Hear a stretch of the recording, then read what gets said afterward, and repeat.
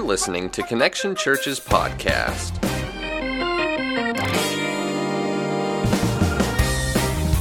How are we doing this morning? Woo! Yeah, you guys are alive this morning. So glad you guys are all here. I really don't know how to follow up that video. Justin's hilarious. I'm not nearly as funny as him, but we are continuing our series called Game Time. My name is Cody. I'm the student pastor here at Connection Church. So glad to be with you this morning. Majority of our team is actually in Minneapolis. They're coming home tonight, but they're taking the weekend to be invested in and doing some investing of their own into others, even other people of other faiths they're getting poured into, showing them how to better reach people of other faiths so that we can come back here and be more effective witnesses here in Statesboro. So we'll make sure we pray for them when we get started here in just a second. But if you have your Bibles, go ahead and turn to John 7:37 through 39. We're going to continue Game Time. And Game Time, the whole idea of this series, if you're just now coming in, the whole idea is about, we all are searching for a prize. Sometimes we see game shows, where people come on down, you win this prize. But the idea of this series is that the prize has already been won and it's been given freely to us, and that's Jesus Christ. So that is the prize. Now this morning, if you're taking notes, before we get started, I want you to write down the prize of the Spirit. Prize of the Spirit. That's going to be very important just to remember, because that's what we're talking about today, is the prize of the promise of the Holy Spirit, and that we have access to the Holy Spirit. It's an amazing thing. So John 7:37 through 39. If you have your Bible, go ahead and get there. If not, if you don't have a Bible, we'd love to give you one after the services. You can just stop by the prayer table, and we'll give you a Bible if you do not have one. It's very important to us that you have God's Word in your hand. So 37 through 39, we'll read this, and then we'll pray. It says, "On the last day of the feast, the great day, Jesus stood up and cried out, 'If anyone thirsts, let him come to me and drink. Whoever believes in me, as the scripture has said, out of his heart will flow rivers of living water.'" Somebody say living water. Living water. I like the sound of that. "Now this he said about the Spirit, whom those who believed in him were to receive. For as yet the Spirit had not been given, because Jesus was not yet glorified." Let's pray. Father, thank you so much for your word. We thank you for your truth. Lord, we ask that this morning that you just move in this place, move in our hearts. Help us be open to what you have to say. Lord, help us step in according to the Spirit as we learn more about who he is and what he does in our lives. Lord, we just lift up our team that's on their way back from Minneapolis. Lord, that they have a safe trip back, that they land safely, Lord, and that what they have learned, they will be able to land back here on their feet and just immediately start sharing their experience with others in this community, leading people to you. And it's in your Son's precious name we pray. Amen. Well, college students, you guys are back. How many college students I got in here? It's a lot of college students. How many of you guys were overwhelmed this week? At some point in time, overwhelmed. One of the interns that is a 212 intern, which is our student ministry, he came in, he goes, "This week has been rough." Like that's the common theme, is that there's a lot of us have been overwhelmed. Now, I mean, it's pretty obvious that we've all at some point in time been overwhelmed in some capacity. It may be at work, it may be at school, maybe at home, but sometimes it's easy just to get the feeling of being overwhelmed, right? There was one time in particular that I remember that I'll never forget, where I felt overwhelmed. And it was pertaining to my job, and what was taking place was my wife and I had just gotten back into youth ministry. I had been in the financial industry for 7 years, and we had taken a break of ministry, just newlyweds, getting to know marriage a little bit better, and we decided that we felt like God was calling us back into ministry. So we get back into ministry, and to help bring in a little extra cash, I started working at Lowe's, and I was there for 3 months, and I'll tell you why. I am probably the least handy person on the planet. Like, you hand me a tool, the only way I will be able to do anything for you is if it comes with instruction and a little Allen wrench. That's about the extent of my handyman skills. And I apologize to my wife all the time, because she's like, "We should build a table." And I'm like, "You should build a table," because I'm not gonna do it. I just don't have that capacity in me. I was working at Lowe's. That was a horrible idea for me. The reason why they hired me was because I could sell, and that was part of my job, was to help sell, but I didn't know what I was selling. I had no idea. People who come into Lowe's know what they want, know what they're looking for. I had no idea how to help them navigate to it. I had a guy come up and ask me, he says, "Yeah, I'm looking for a Thompson wrench." And I'm like, "Thompson? I just met Phillips and Allen wrench, and you're telling me there's another guy? Who are these people?" That was my mindset. I had no idea. So at close to the end of my time there, they put me in paint department, because I didn't know what else to do. I mean, I was like, "Look, I'm not good with these tools. I'm not a handyman. So they put me in the paint department where my job was primarily to put a can in the container and press the button that shakes it all up. So needless to say, I was only there for 3 months, but I felt overwhelmed the whole time. I was calling my dad because he's really mechanic savvy. And I was like, hey, Dad, this guy came in asking for this. What does this do? You know, it was like reading Japanese to me or something. Like I could not understand what these things were. So I was really overwhelmed.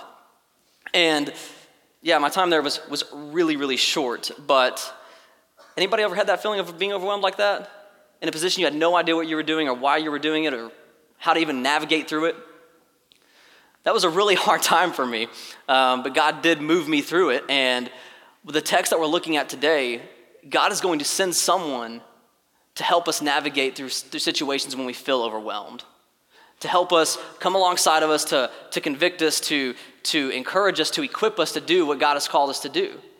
So the sense of being overwhelmed, we can find hope that the prize that Jesus is giving us is the Holy Spirit that will lead us through the time of being overwhelmed. So let's read again that 37 through 39 just to wrap our minds around it. It says, on the last day of the feast, the great day, Jesus stood up and cried out, if anyone thirsts, let him come to me and drink. Let's pause there, because before we actually understand when Jesus stands up and he cries out, if anyone is thirsty, let him come to me and drink. Whoever believes in me, as the scripture said, out of his heart will flow rivers of living water. How many of you guys have read that passage and been like, what? That's such a weird passage when you skim across it and all of a sudden you have this Jesus guy standing up and going, anyone thirsty? I'm right here. It's really weird when you don't understand the original context. So it says on the last day of the feast, so there's a feast going on. This feast is called the Feast of Booths. Your translation may say Feast of Tabernacles.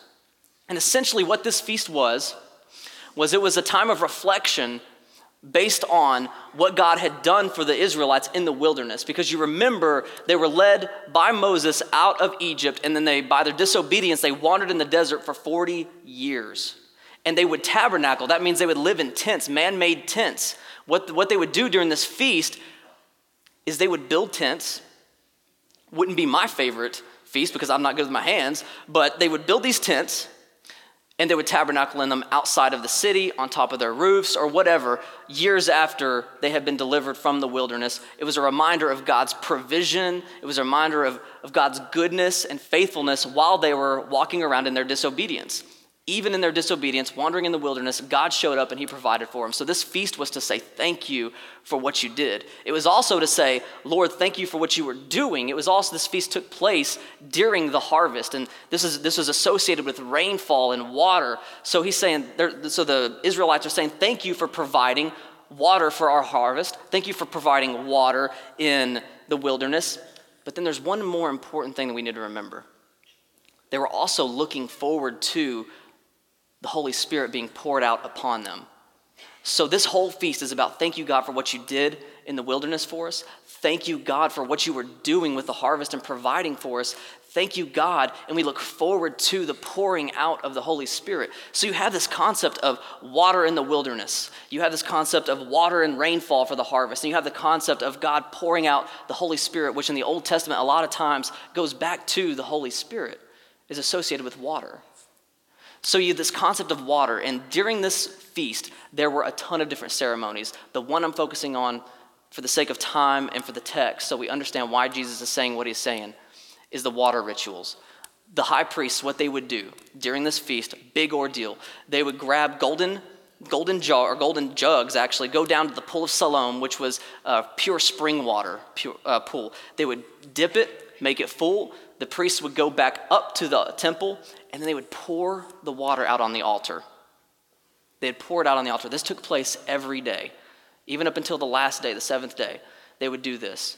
They would sing psalms. They would read what they had of scripture at the time, but they would pour the water on the altar, and the water would run down the altar, and it would look like streams of water coming down at the feet of the people who were there worshiping.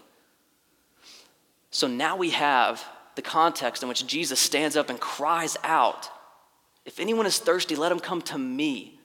Whoever believes in me, as the scripture has said, will have rivers of living water flowing within their heart. So now we're drawn into the scene, which is awesome to think about. They're pouring the water. Jesus stands up and he makes this plea. He makes this proclamation. And notice that Jesus, up until this point, has kept a low profile.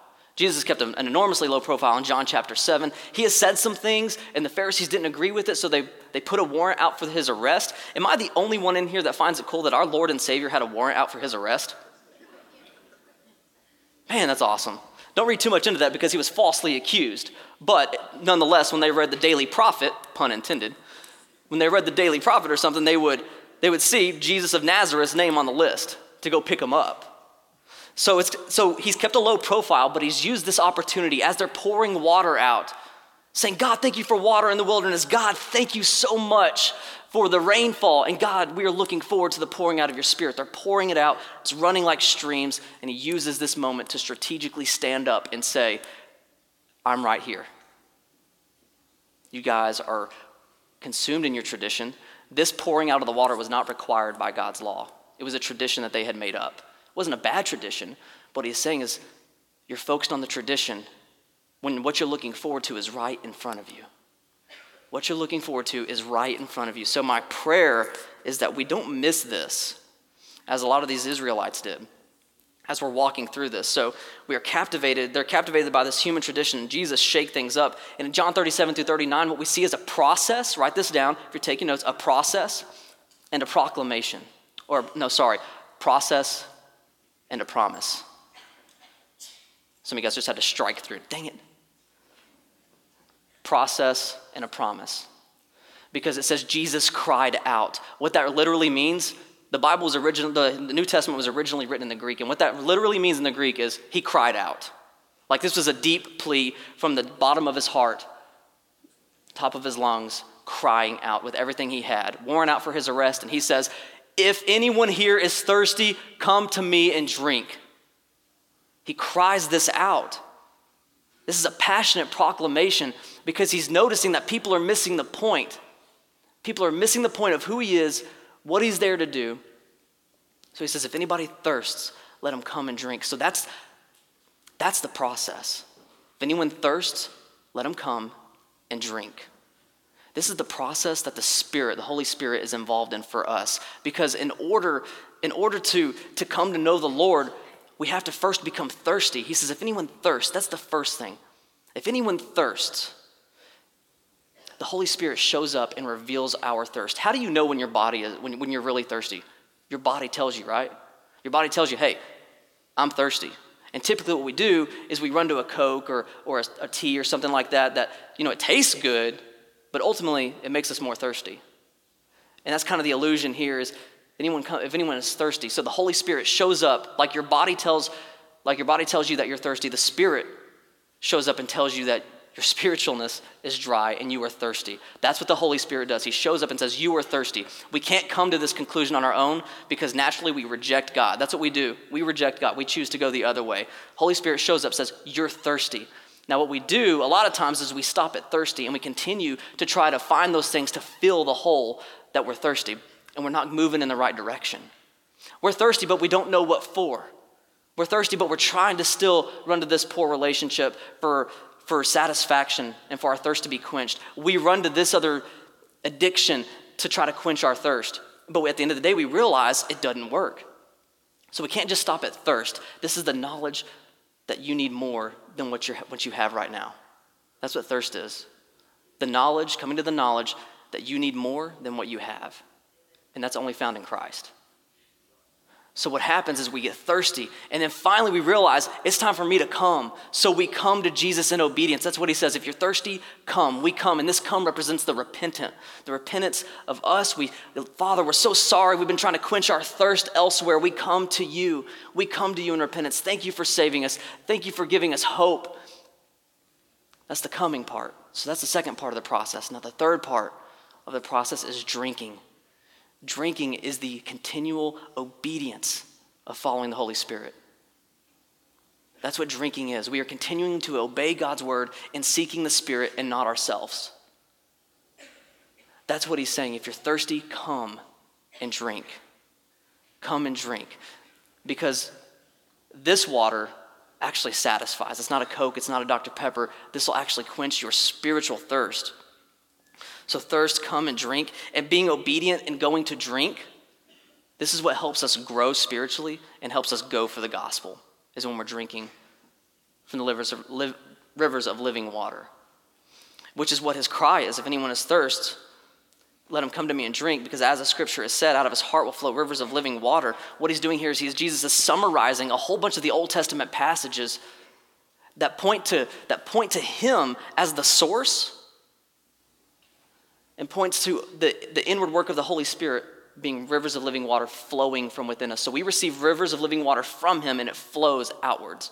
That's what Jesus is saying. He's summarizing a whole bunch of Old Testament passages that talk about rivers of living water. And it goes on to say, he said this about the Spirit,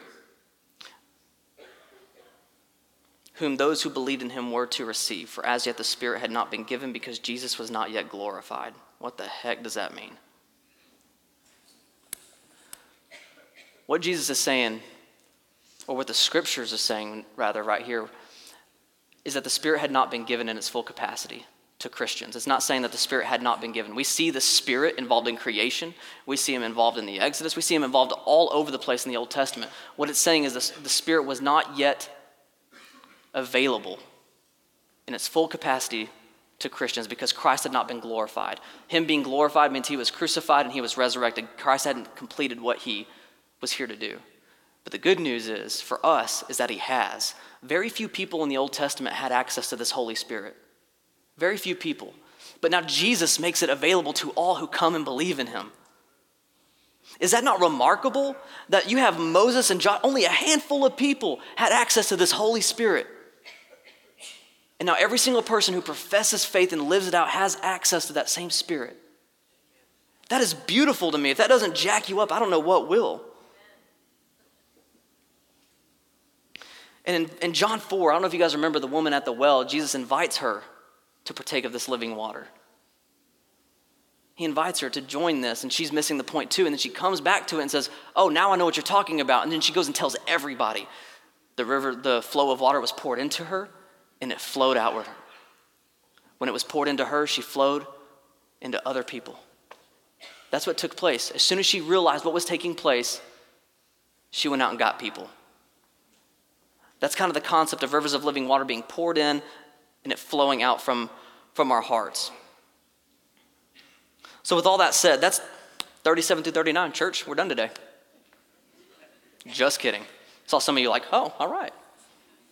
No, we're not quite done. Because this is the process and the promise of the Holy Spirit. But the American church has not done a very good job of explaining who the Holy Spirit is, what he does, and how we know if we're experiencing and encountering him on a day-to-day basis. So I want to spend the rest of my time with you guys discussing that. Who is the Spirit? Who is the Spirit? I gave you a clue just in that sentence alone. A lot of times we think the Spirit is this mystical, superstitious force that we're waiting to see something powerful from him or something tangible from him. He's not a mystical force because the Bible says that he can be grieved. It says that we can consult him. It says he convicts. So the Spirit is not a mystical force. He's a person. So many times we refer to the Spirit as an it and not a he. He is God, the Holy Spirit. Now, I'm not going to dizzy everybody with the doctrine of the Trinity today. I'm sure that will come in the later weeks. My focus today is on the Holy Spirit because I genuinely feel like he is the most neglected person in the whole world. And the whole world of believers at that. So who is this Holy Spirit? Tim Keller, he's a pastor in New York. Love a lot of his books. He's a stud. It says, one thing that he described as the Trinity, or as the Spirit, he says, the Spirit is the personal divine resident of the Christian heart. I like that. The personal divine resident of the Christian heart. So we have this personal, yet divine resident within our hearts, because the Bible says that he does dwell within our hearts. Now, Tim Keller's definition is awesome. It's completely and totally awesome. But I think Jesus' words are a little bit better. If you have your Bible, go to John 14. John 14. We're going to read verses 15 and 16. When you get there, say hallelujah. Well, praise God, you guys are fast. My goodness.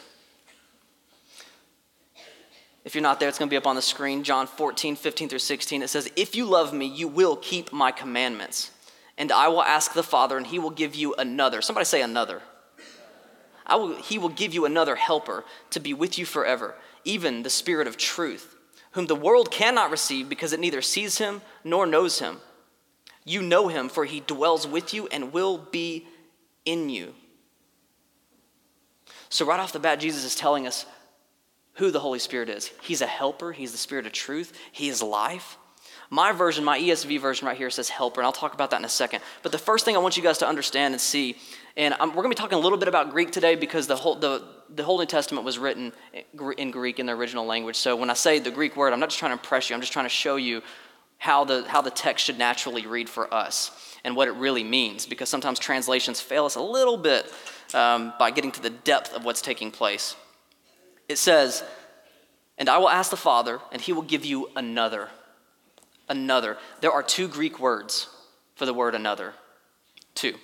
The first one is heteros. Somebody say heteros. Go back to your dorms, college guys, and just start speaking Greek, and you'll freak your roommates out. I promise it's gonna be cool. Heteros. This word for another means one of a different kind. One of a different kind. So if I say to you, or if you hand me a Reese's and I say, I don't like this one, hand me a Kit Kat, because we all know Kit Kats is where it's at, right? Say, I don't like this Reese's, give me a Kit Kat. What am I saying? Give me another one of a different kind, right? You guys seeing that? Don't like Reese's, hand me a Kit Kat, I want another one. The other word for another is called allos. Somebody say allos. Allos. This word allos, what this means is one of the same kind. So you hand me a Kit Kat because Kit Kats is where it's at. You hand me a Kit Kat and I say, man, that was good, hand me another one. What am I saying? One of the same kind. Guess which one Jesus uses right here to describe the helper? Allos. He says, I will go and the Father will send somebody just like me. Just like me. In the form of a spirit to dwell in your hearts. Just think, we have all of Jesus is within our hearts. Just think about that. Jesus strategically used that word for a reason. Because he wanted to make it clear that he is dwelling within us. Is that not cool? Man, that's awesome. So he says, I'll send you another one of the same kind. I'll send you a helper. How many of your Bibles have a different translation for that instead of helper? Somebody shout out what your version says. Counselor, advocate, redeemer, paraclete, comforter. You know what that tells us? That there's so many different words for who the Holy Spirit is. Once again, the Greek word is parakleo, and there is no English word to accurately, fully describe who the Spirit is. We have no English word for it. The word, it means that you're consumed with it. It means that he's right there with you, beside you, behind you, in front of you. It means that he is everything to you as a believer. We have no English word rich enough to describe the Holy Spirit. We have no words. Is that awesome? That he is so rich and he is so good that we can barely describe who he is. The question is, well, is he a helper? Is he an advocate? Is he a comforter? Is he a counselor? Is he a redeemer? Is he a paraclete? What is he? The answer is yes. The answer is simply yes. Because he's all the above. My personal favorite is the term advocate, and I'll explain why. I mean, divine comforter, that's nice, but it makes him sound like a divine quilt. I like advocate, and I'll explain to you why here in just a second. So what else? Who else is he? Personal divine resident of the heart. He's our helper. He's our advocate. He's our counselor. He's our redeemer. He's also life. Ephesians 2 says that we are dead. We are dead in our sins and in our trespasses. And the Holy Spirit is the one that brings life. If you're dead, is there anything you can do to come back to life? No, you can't revive yourself. It takes the Holy Spirit to come in and revive every part of you. And not only are you revived, but the old self is dead. You're revived as a new person by the power of the Holy Spirit. So the Spirit is life. He is the very Spirit that sustains our spiritual life. All through the Bible, let's go to Psalm 1 if you have your Bibles. Go to Psalm 1. This is a fun passage. Psalm 1:3. All over in the Bible, we see the Spirit referred to as rivers of living water, streams of water, and we draw from the wells of salvation, as Isaiah puts it. There's this concept about water that we just can't get away from. In Psalm 3, it says, this is talking about the blessed man who is following the Spirit. It says, he is like a tree planted by the streams of water that yields its fruit in its season, and its leaf does not wither. In all that he does, he prospers. Now, that's not talking about prosperity gospel. That's talking about you will spiritually prosper. You will spiritually come to life. You are a completely new person. The old things, you don't desire the old things anymore. You may be tempted with them, but you don't desire them anymore. You are a new person walking full of the Holy Spirit. And it says, we are like a tree. I don't mean to sound too hippie, but we're like trees. That's what he's saying. He's like, you are like a tree planted by the streams of water. You know what's interesting? If a tree is planted by a stream of water, it will flourish, even in the midst of a drought. Let that sink in for a second.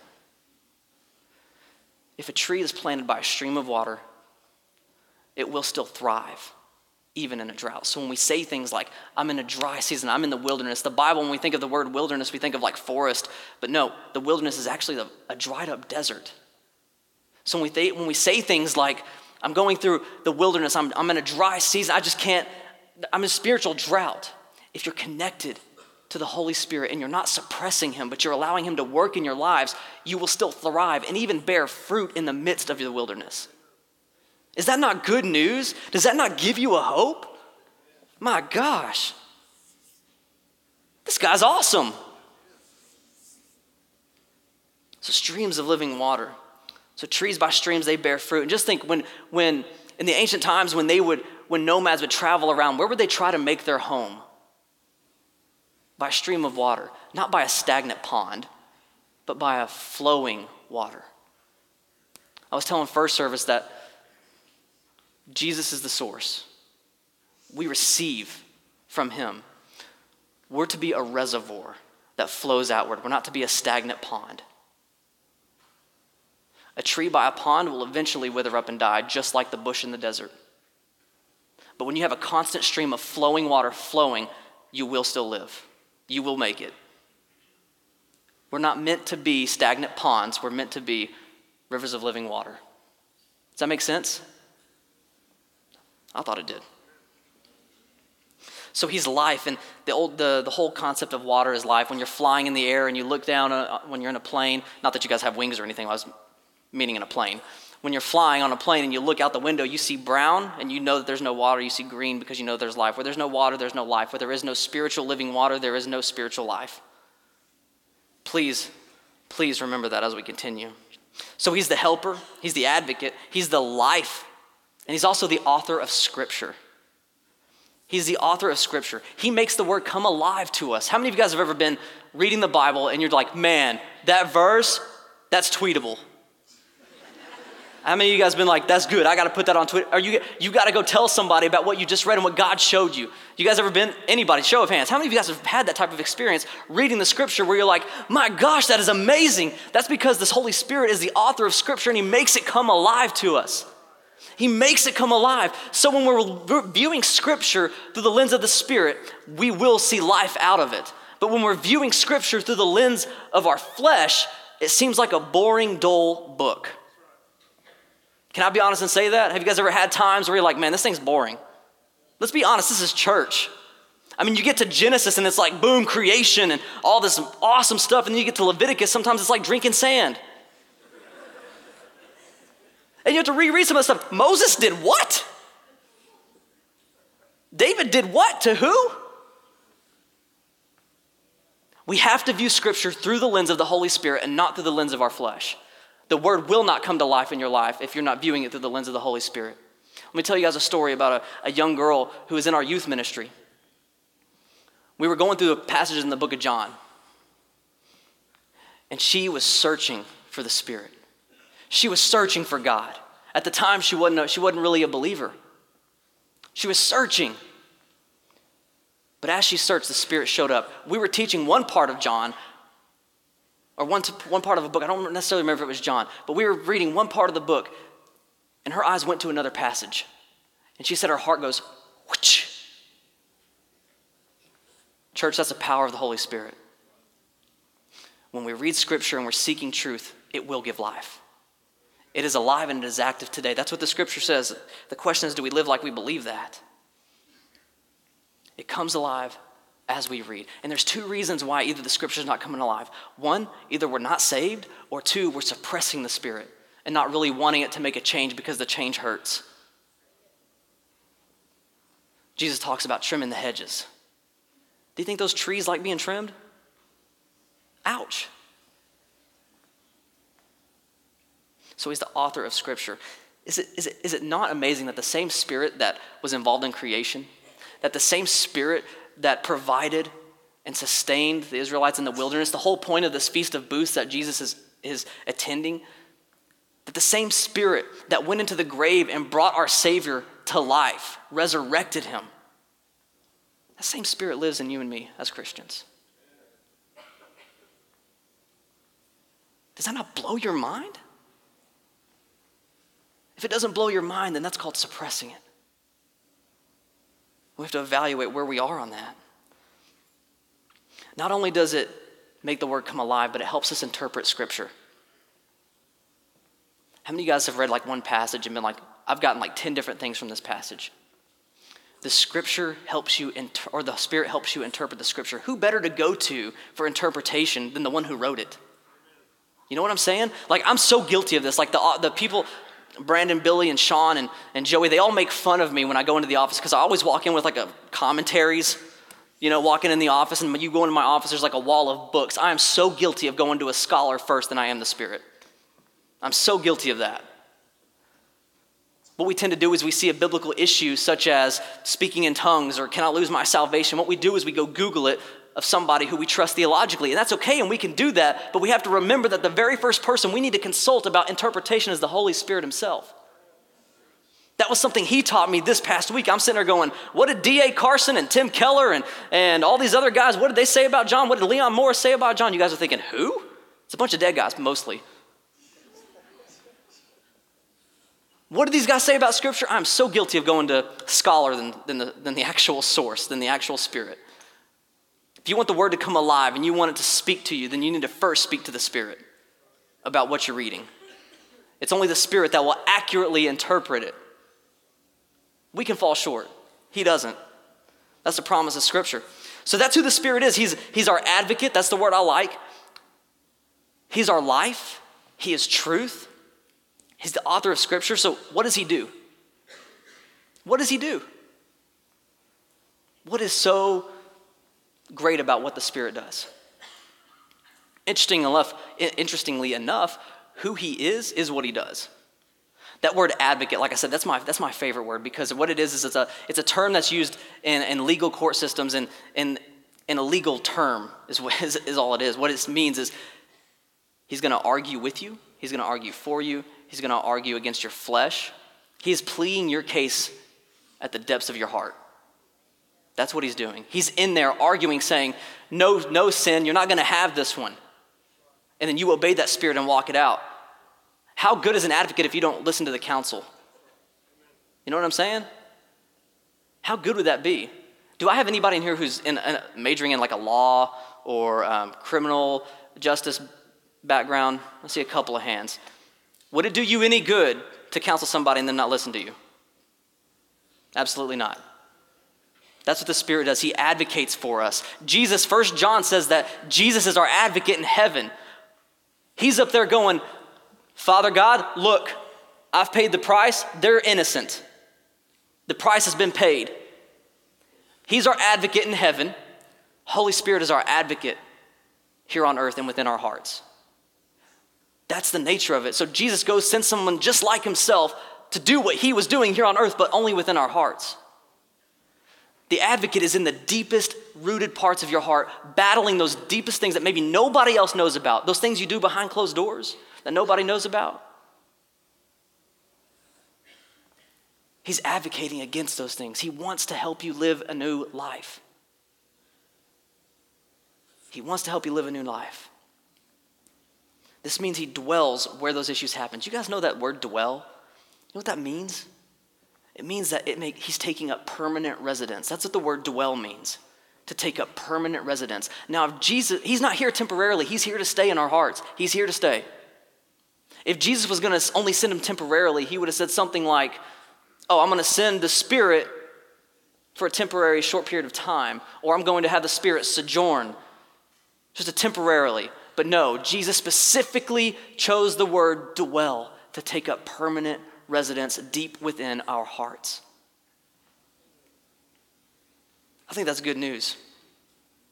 But what usually happens, the Holy Spirit works inward, but usually what happens is that we look for outward displays of power and majesty. We say, we're not going to step until I see something happen. The problem is with that, mostly the Spirit doesn't work outward in powerful manifestation ways. He works inward.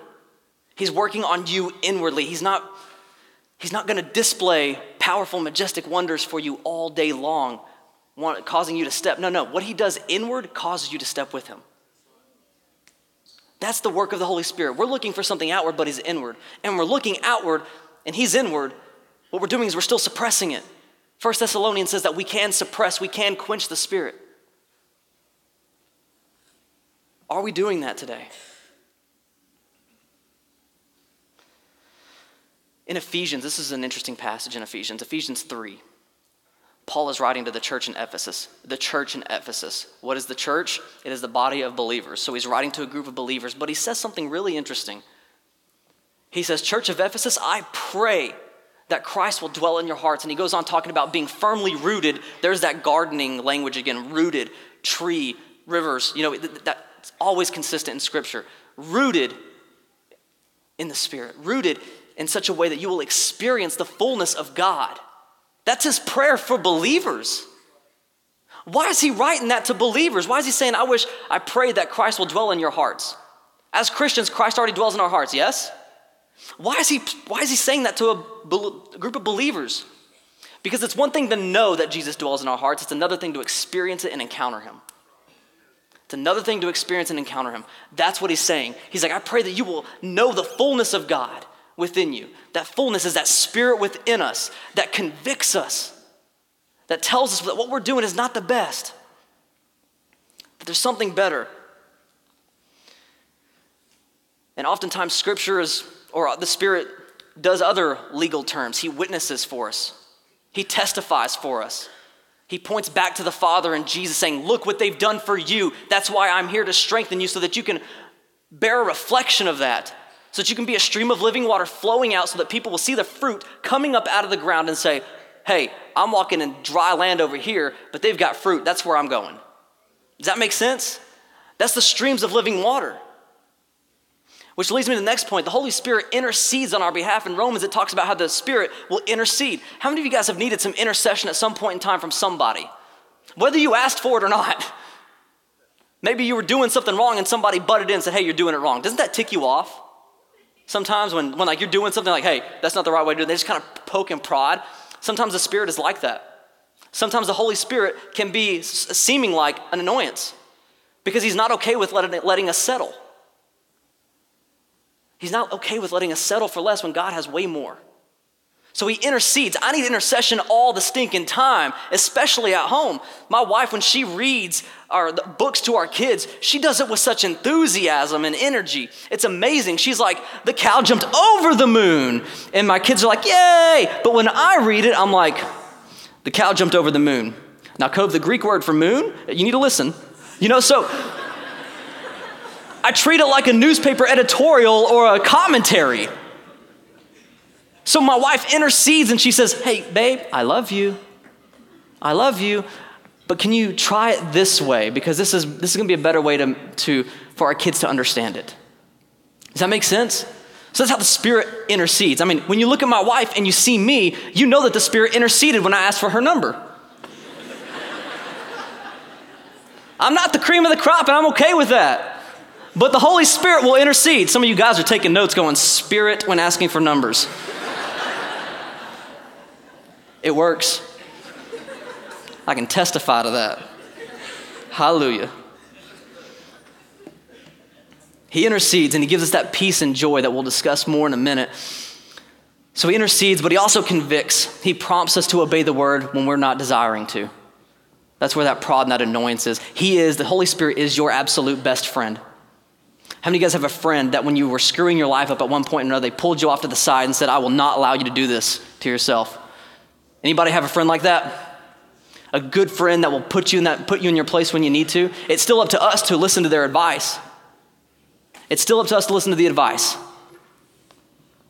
But the Holy Spirit is your best friend because he will back you into a corner and you'll get angry at him. But he's not okay with letting us mess our lives up when Christ has done so much to give us a new life. Not okay with it. So he convicts us. He doesn't condemn us. Condemnation comes from your flesh and the enemy. If you're in Christ, there is no condemnation. Condemnation says sit and wallow in your sin. Condemnation or conviction says step in conviction. That's the difference. Conviction causes you to step closer to Christ. Condemnation allows you to sit and wallow. Which one do you want? Because we get to choose which one we follow. It's our job to walk out what the Spirit reveals. When he reveals that we're walking wrong, it's our job to walk it out. The Bible is clear that we have a human responsibility to obey God's word. In fact, Jesus says, if you love me, you will keep my commandments.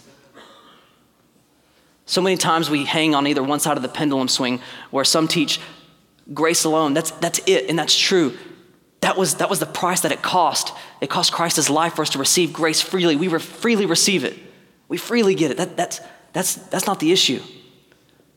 But so many times over here we say, you don't have to do nothing. In the sanctification process, which is just, all sanctification is the Holy Spirit making you more and more like Christ.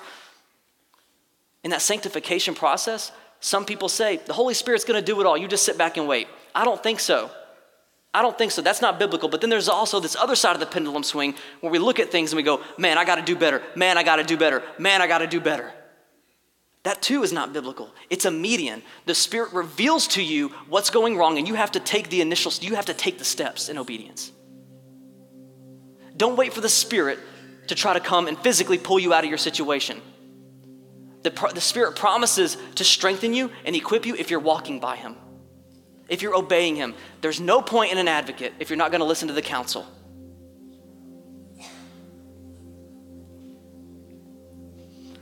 So how do I know he's present? This is where we're going to close up. I know usually when people say that when they close up, we still got about 30 minutes left, so we'll see how we do. I'm not making any promises. How do I know that he's present? Well, when you're saved, when you immediately come to the saving knowledge of Jesus Christ, when you realize you're thirsty, you come and you drink, you automatically receive the Spirit. Automatically. Some teach differently. I can't find it anywhere in Scripture. You automatically receive it. However, his activity is not automatic. Because we have the ability to either follow him or not. We can suppress him or open up and let him work. His activity is not immediate. His presence is, but his activity is not. He will intercede and he will convict and he will strengthen and he will equip and he will make you more like Christ. But you have to walk with him. That's the struggle. Paul uses terms like the Spirit is waging war on the flesh. There is a war going on inside. If you call yourself a Christian and you do not experience that war inside, I don't think you're a Christian. There is an internal struggle that will last until we are out of sanctification and into glorification with Jesus. There will be that struggle, that temptation. The good news is when we're obedient to it and we follow him, we will overcome. That's a promise. If you have your Bibles, go to Galatians 5. We're going to read verse 1, and then we're going to pick up in verse 16.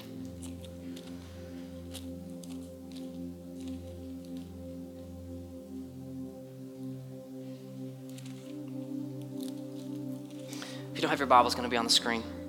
How do we know he is present? We can look at some things that Paul says that make it clear whether or not we are walking by the Spirit or walking by the flesh. Now, it's important before we get started in these verses. These passages are not steps to achieve. We're going to read about what it looks like to walk in the flesh and walk in the Spirit. These are not steps to achieve, okay? This is not a to-do list. Rather, these are list of side effects for those who are walking in the flesh. Side effects of those who are walking in the Spirit. Do not misinterpret this as a checklist. These are merely side effects. That was my first warning. Number 2, this is going to hurt. How do I know that? Because it hurts me. And if this doesn't hurt, you check your pulse. So before we go into these deep scriptures, I want us as a church to very quickly say a quick prayer. We're not closing out, so don't pack up your stuff yet. Say a quick prayer with me about these passages before we move on. Father, thank you so much for this letter that Paul wrote to the Galatians. Father, we know that the Galatian church looks a lot like our American church today. We know that. So Father, as we read these things, convict us, but convict us in such a way that leads us to step towards you, not away from you. In Jesus' name, amen. I think that was necessary because you're going to feel some emotions coming up here. You're going to get angry. You're going to get angry when I read some of these things. You might. But it's important, church, that we remember to channel this anger in the right direction. What I'm reading, there is no such thing as the book of second opinions. Okay? This is not the book of Cody. This is not the book of Brandon. This is God's word.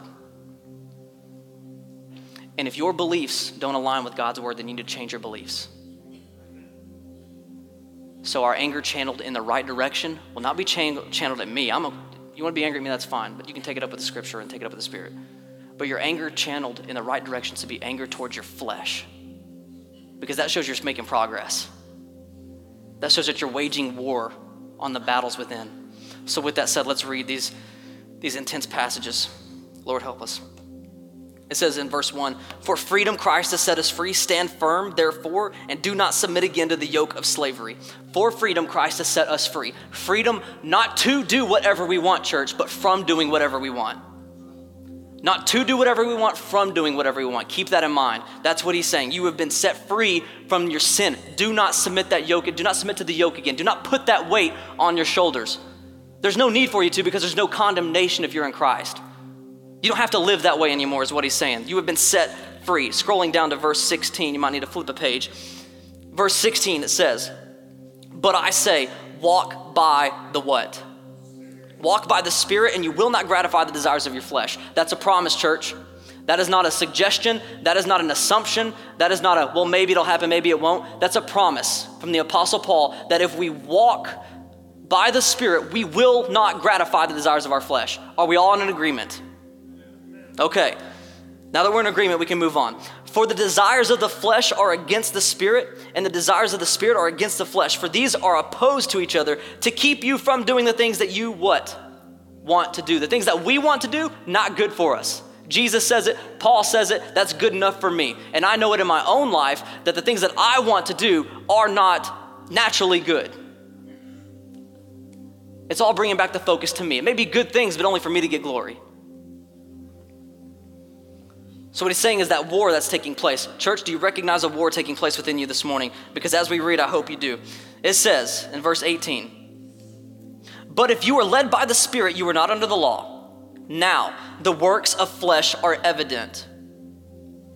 Sexual immorality. The Greek word is porneia. It encompasses everything that's sexually impure. Adultery, lust, pornography. All-encompassing word. Church, we cannot live in sexual immorality and say we're walking by the Spirit. We cannot be cheating on our spouse and say we're walking by the Spirit. We cannot be clicking on pornography every 5 minutes or every time we're alone and say we're walking by the Spirit. We can't. Because it says if you're walking by the Spirit, you will not gratify the desires of your flesh. We will not do it. Goes on to say, impurity, anything that defiles you. We cannot engage in all the gossip and all the slander and all the bullying and say that we're walking by the Spirit. That does not reflect the character of Christ. Goes on to say idolatry and sensuality and idolatry. Idolatry, anything you put before God. If you spend more time with sports than you do the Spirit, not walking by the Spirit. If you're spending more time at work than you do with Christ, not walking in the Spirit. Anything you put before your relationship with God indicates that you are not walking by the Spirit. This is why it's important to come daily and drink, come daily and repent, come daily and pray for the Holy Spirit. because we will not gratify the desires if we're consistently walking with the Spirit. Did I say you won't struggle with these things? That's not what I said. Because there is a war, and where there's war, there's a struggle. What I'm saying is that you have the power to overcome by the Spirit. Sexual immorality, impurity, sensuality, idolatry, sorcery, enmity, strife, jealousy, that's a big one, fits of anger. These next three are categorized as essential divisions. It says dissensions, divisions, and rivalries. We cannot be politically corrupt and say we're walking with the Spirit.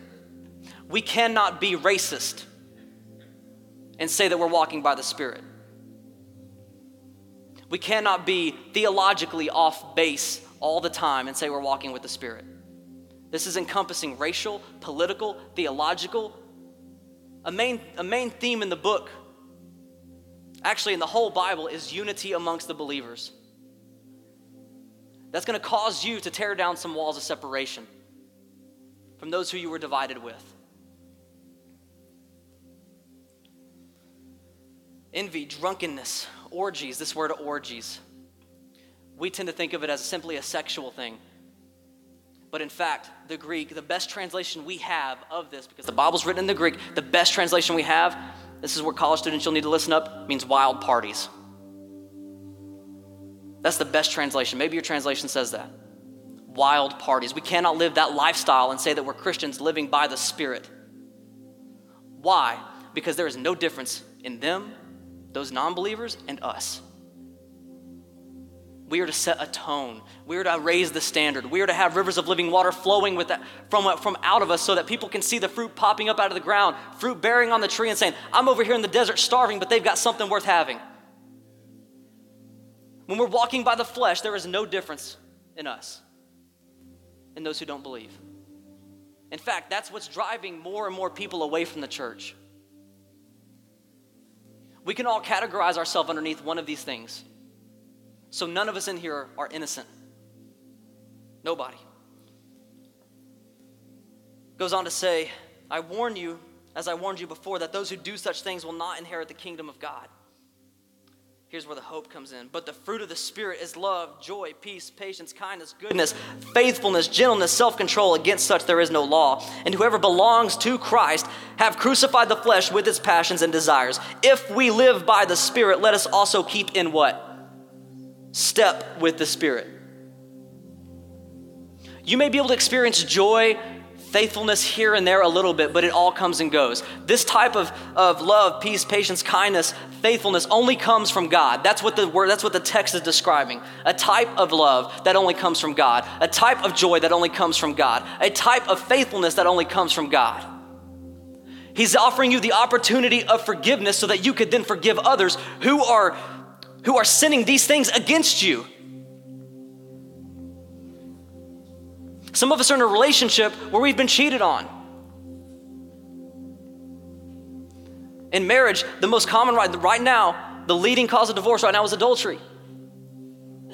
Leading cause in the Bible, Jesus says, grounds for divorce, right? We read that in the book of Matthew. But let me tell you, church, it's also grounds for forgiveness. When we've been sinned against, we have to remember that we sinned against God and that God forgave us so that we may forgive others. I just want to speak to that group who have been experiencing some of that. Because maybe you're in here, maybe you're not, I don't know. Seek counsel. First seek the Spirit. Seek counsel. And just continue to bathe your situation in prayer. Pray to the Holy Spirit. Jesus himself says, try to settle it before you even get to the courts. Settling it means resolving it.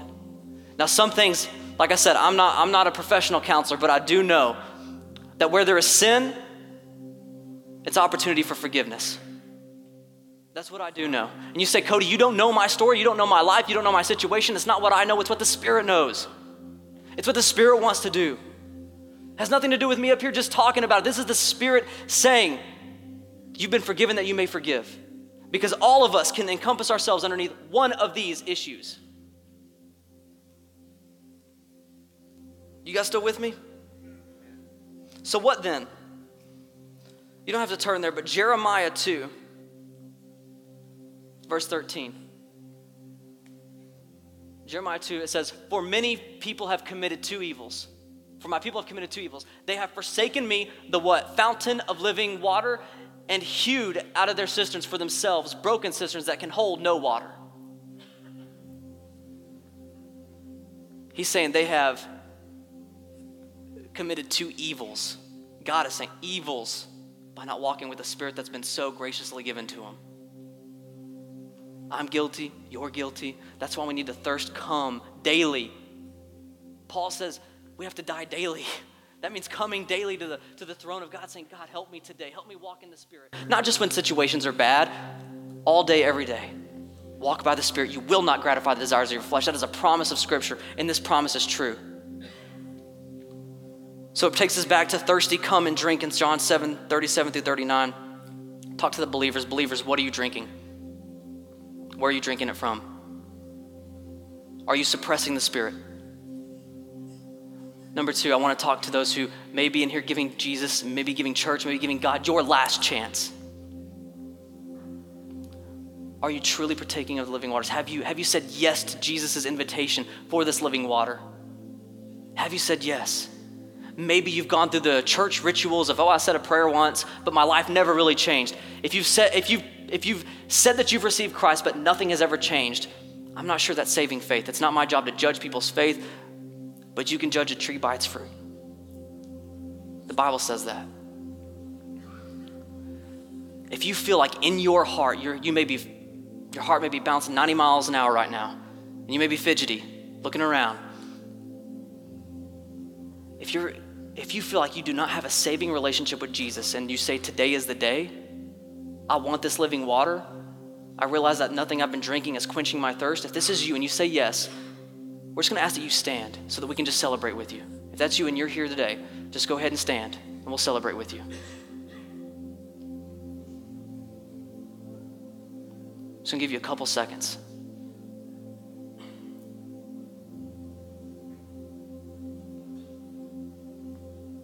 Okay, that's good. It means a lot of us in here means that we are professing believers, but my question remains, what are we drinking and where are we drinking it from? Does your lifestyle reflect that of somebody who is walking by the Spirit and not by the flesh? If today you need to come and you need to drink and you need to pray and you need to repent and you need to say, I'm serious. I'm done gratifying desires of the flesh because I now know that Scripture says I can overcome if I truly hold on and walk by the Spirit. We're just gonna play some music lightly, and if you wanna come pray. Start making your moves while I'm praying, and then after I pray, those of you who feel like you don't need prayer or you're ready to go, then just please exit quietly. But we're just gonna open up this front area. Just come before the Lord and drink. So if that's you and you need prayer, just go ahead and make your way forward as I pray. Let's pray. Father, thank you so much for who you are. Thank you so much for what you do. Thank you for sending the Spirit. Thank you for not leading us to thirst in the wilderness, but providing us a drink that will satisfy us. Father, we give thanks for everything. Thank you for your Spirit. Thank you for your Son. It's in His name we pray. Amen.